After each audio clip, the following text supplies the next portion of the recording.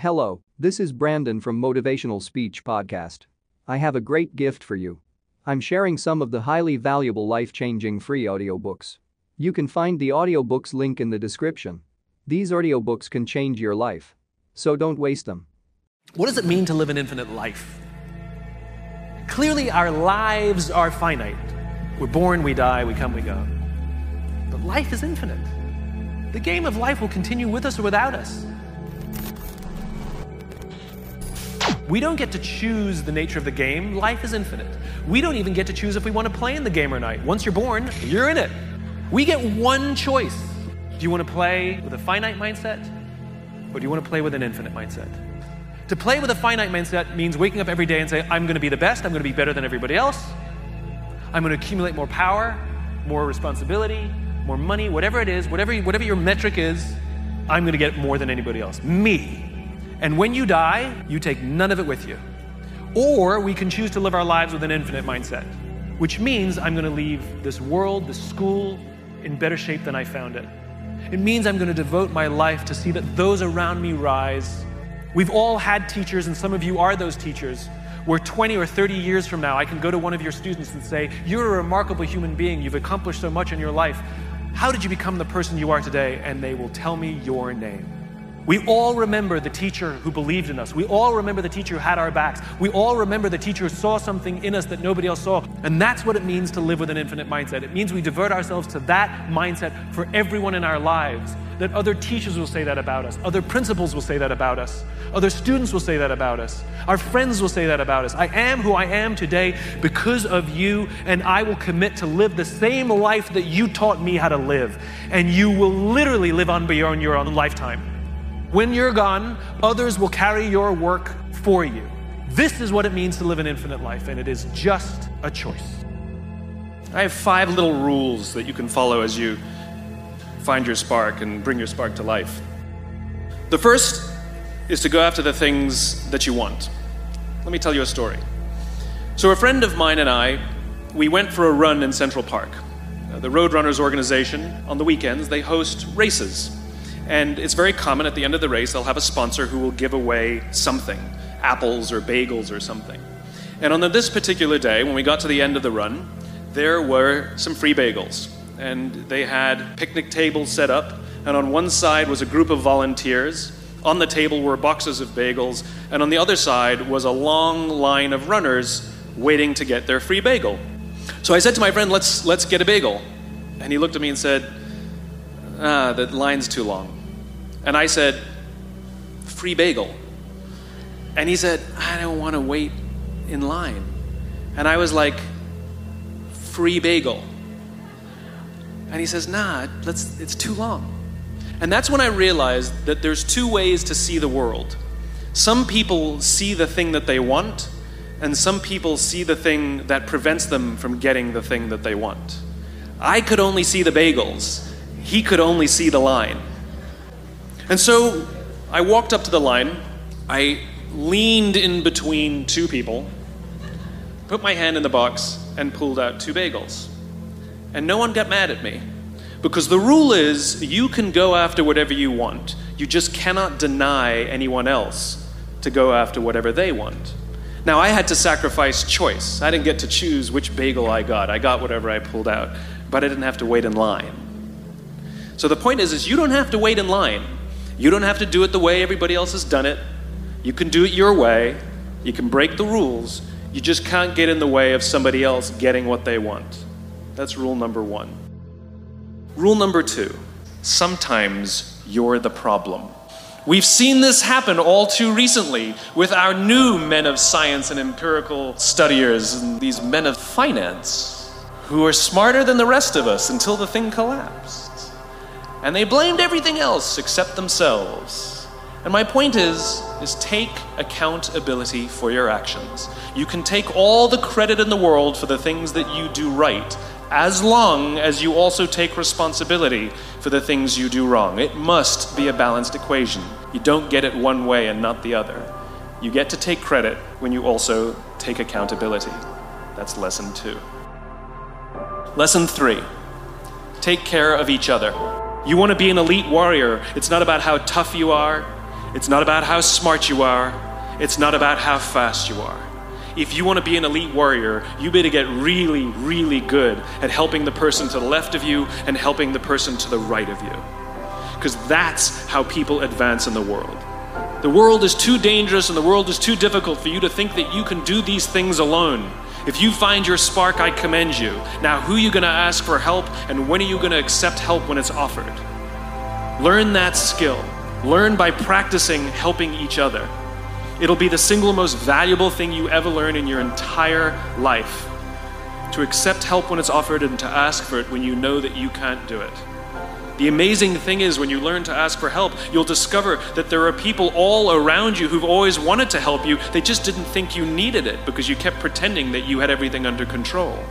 And the minute you say, I don't know what I'm doing, I'm stuck, I'm scared, I don't think I can do this, you will find that lots of people who love you will rush in and take care of you. But that'll only happen if you learn to take care of them first. Lesson 4. Nelson Mandela is a particularly special case study in the leadership world because he is universally regarded as a great leader. And he was asked one day, how did you learn to be a great leader? And he responded that he would go with his father to tribal meetings.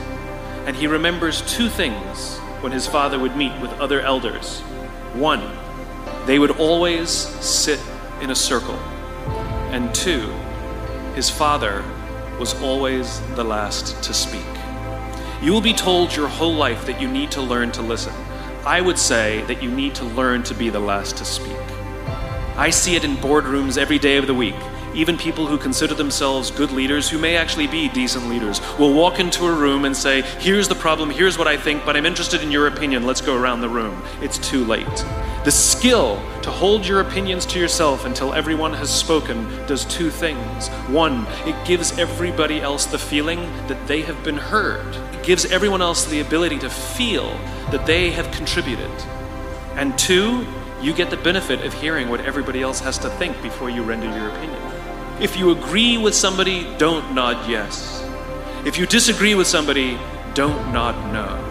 Simply sit there, take it all in, and the only thing you're allowed to do is ask questions so that you can understand what they mean and why they have the opinion that they have. You must understand from where they are speaking, why they have the opinion they have, not just what they are saying.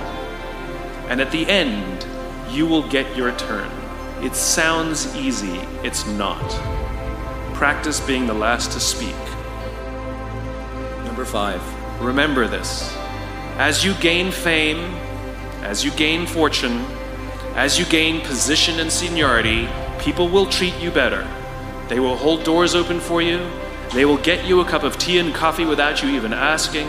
They will call you sir and ma'am, and they will give you stuff. None of that stuff is meant for you. That stuff is meant for the position you hold. It is meant for the level that you have achieved of leader or success or whatever you want to call it. You can accept all the free stuff. You can accept all the perks. Absolutely, you can enjoy them. But just be grateful for them and know that they're not for you. I remember getting off the Acela. I took the Acela from New York to Washington, D.C. And I got off the train like everybody else. And I was walking down the platform like everyone else. And I walked past General Nordy Schwartz, who used to be the Chief of Staff of the United States Air Force, the head of the Air Force. And here I did, see a guy in a suit, schlepping his own suitcase down the platform just like me. And just a couple months ago, he was flying on private jets and he had an entourage, and other people carried his luggage. But he no longer held the position, and so now he got to drag his own suitcase. Real job of a leader is not about being in charge, it's about taking care of those in our charge. And I don't think people realize this, and I don't think people train for this. When we're junior, our only responsibility is to be good at our jobs. That's all we really have to do. And some people actually go get advanced educations so that they can be really good at their jobs. And you show up and you work hard, and the company will give us tons and tons of training how to do our jobs. They'll show us how to use the software. They'll send us away for a few days to get trained in whatever it is that we're doing for the company. And then they expect us to go be good at our jobs. And that's what we do. We work very hard. And if you're good at your job, they'll promote you. And at some point, you'll get promoted to a position where we're now responsible for the people who do the job we used to do, but nobody shows us how to do that. And that's why we get managers and not leaders. One of the great things that is lacking in most of our companies is that they are not teaching us how to lead.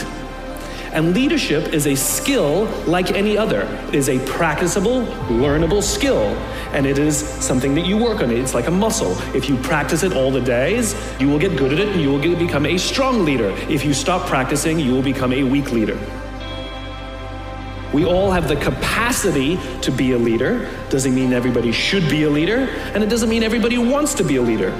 And the reason is because it comes at great personal sacrifice. When everything goes right, you have to give away all the credit. And when everything goes wrong, you have to take all the responsibility. It's things like staying late to show somebody what to do. It's things like when something does actually break, when something goes wrong, instead of yelling and screaming and taking over, you say, try again. What's the millennial question? Apparently, millennials as a generation, which is a group of people who were born approximately 1984 and after, are tough to manage. And they're accused of being entitled and narcissistic, self-interested, unfocused, lazy. And because they confound leadership so much, what's happening is leaders are asking the millennials, what do you want? And millennials are saying, we want to work in a place with purpose. We want to make an impact. We want free food and beanbags. Somebody articulates some sort of purpose, there's lots of free food and there's beanbags, and yet for some reason, they're still not happy. There's a missing piece. I can break it down into 4 pieces. One is parenting, the other one is technology, the third is impatience, and the fourth is environment. Let's talk about parenting first. Too many millennials have grown up subject to what has been described as a failed parenting strategy. Too many of them were told as they were growing up that they were special, that they can have whatever they want just because they want it. They got medals for coming in last. They got participation medals.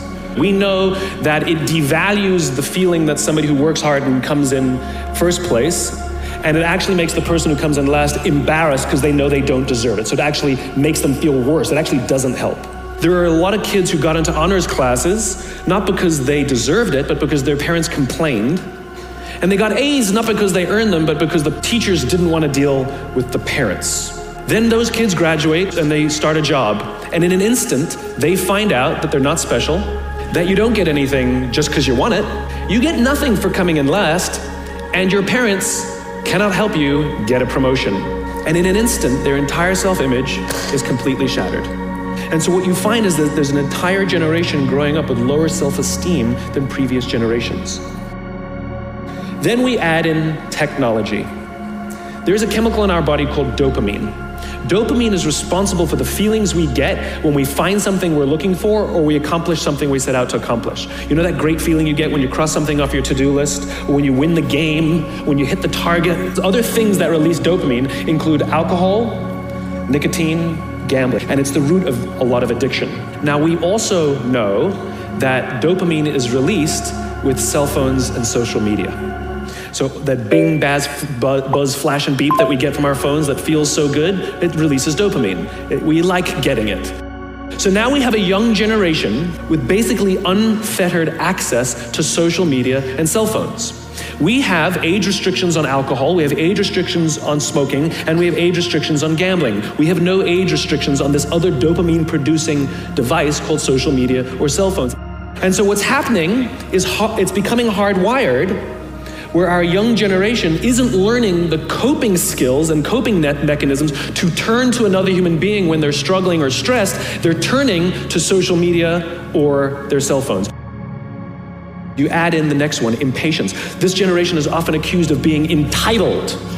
They're not entitled, they're impatient.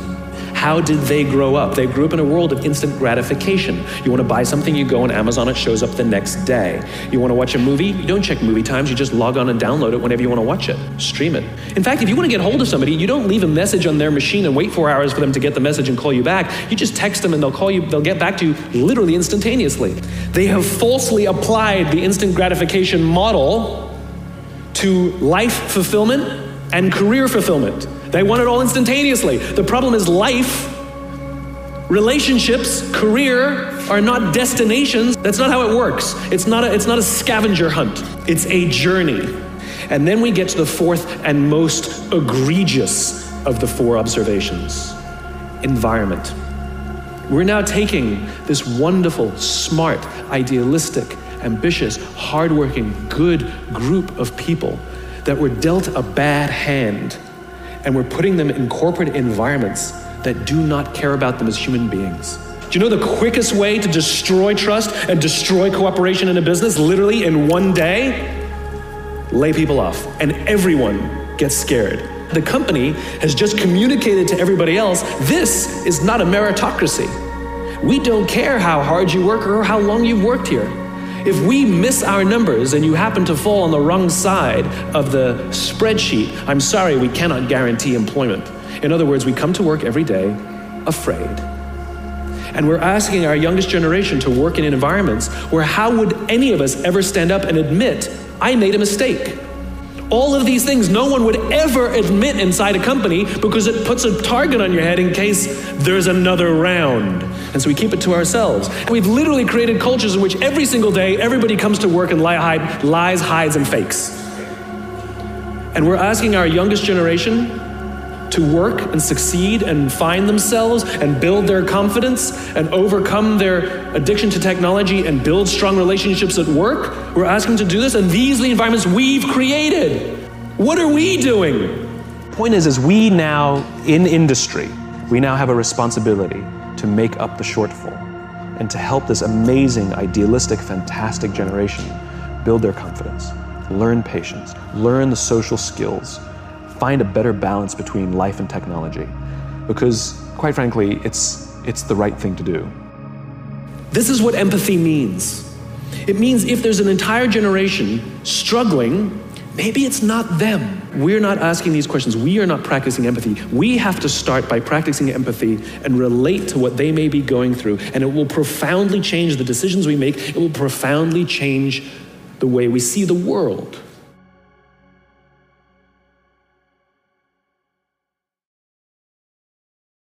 Hello, this is Brandon from Motivational Speech Podcast. I have a great gift for you. I'm sharing some of the highly valuable life-changing free audiobooks. You can find the audiobooks link in the description. These audiobooks can change your life. So don't waste them.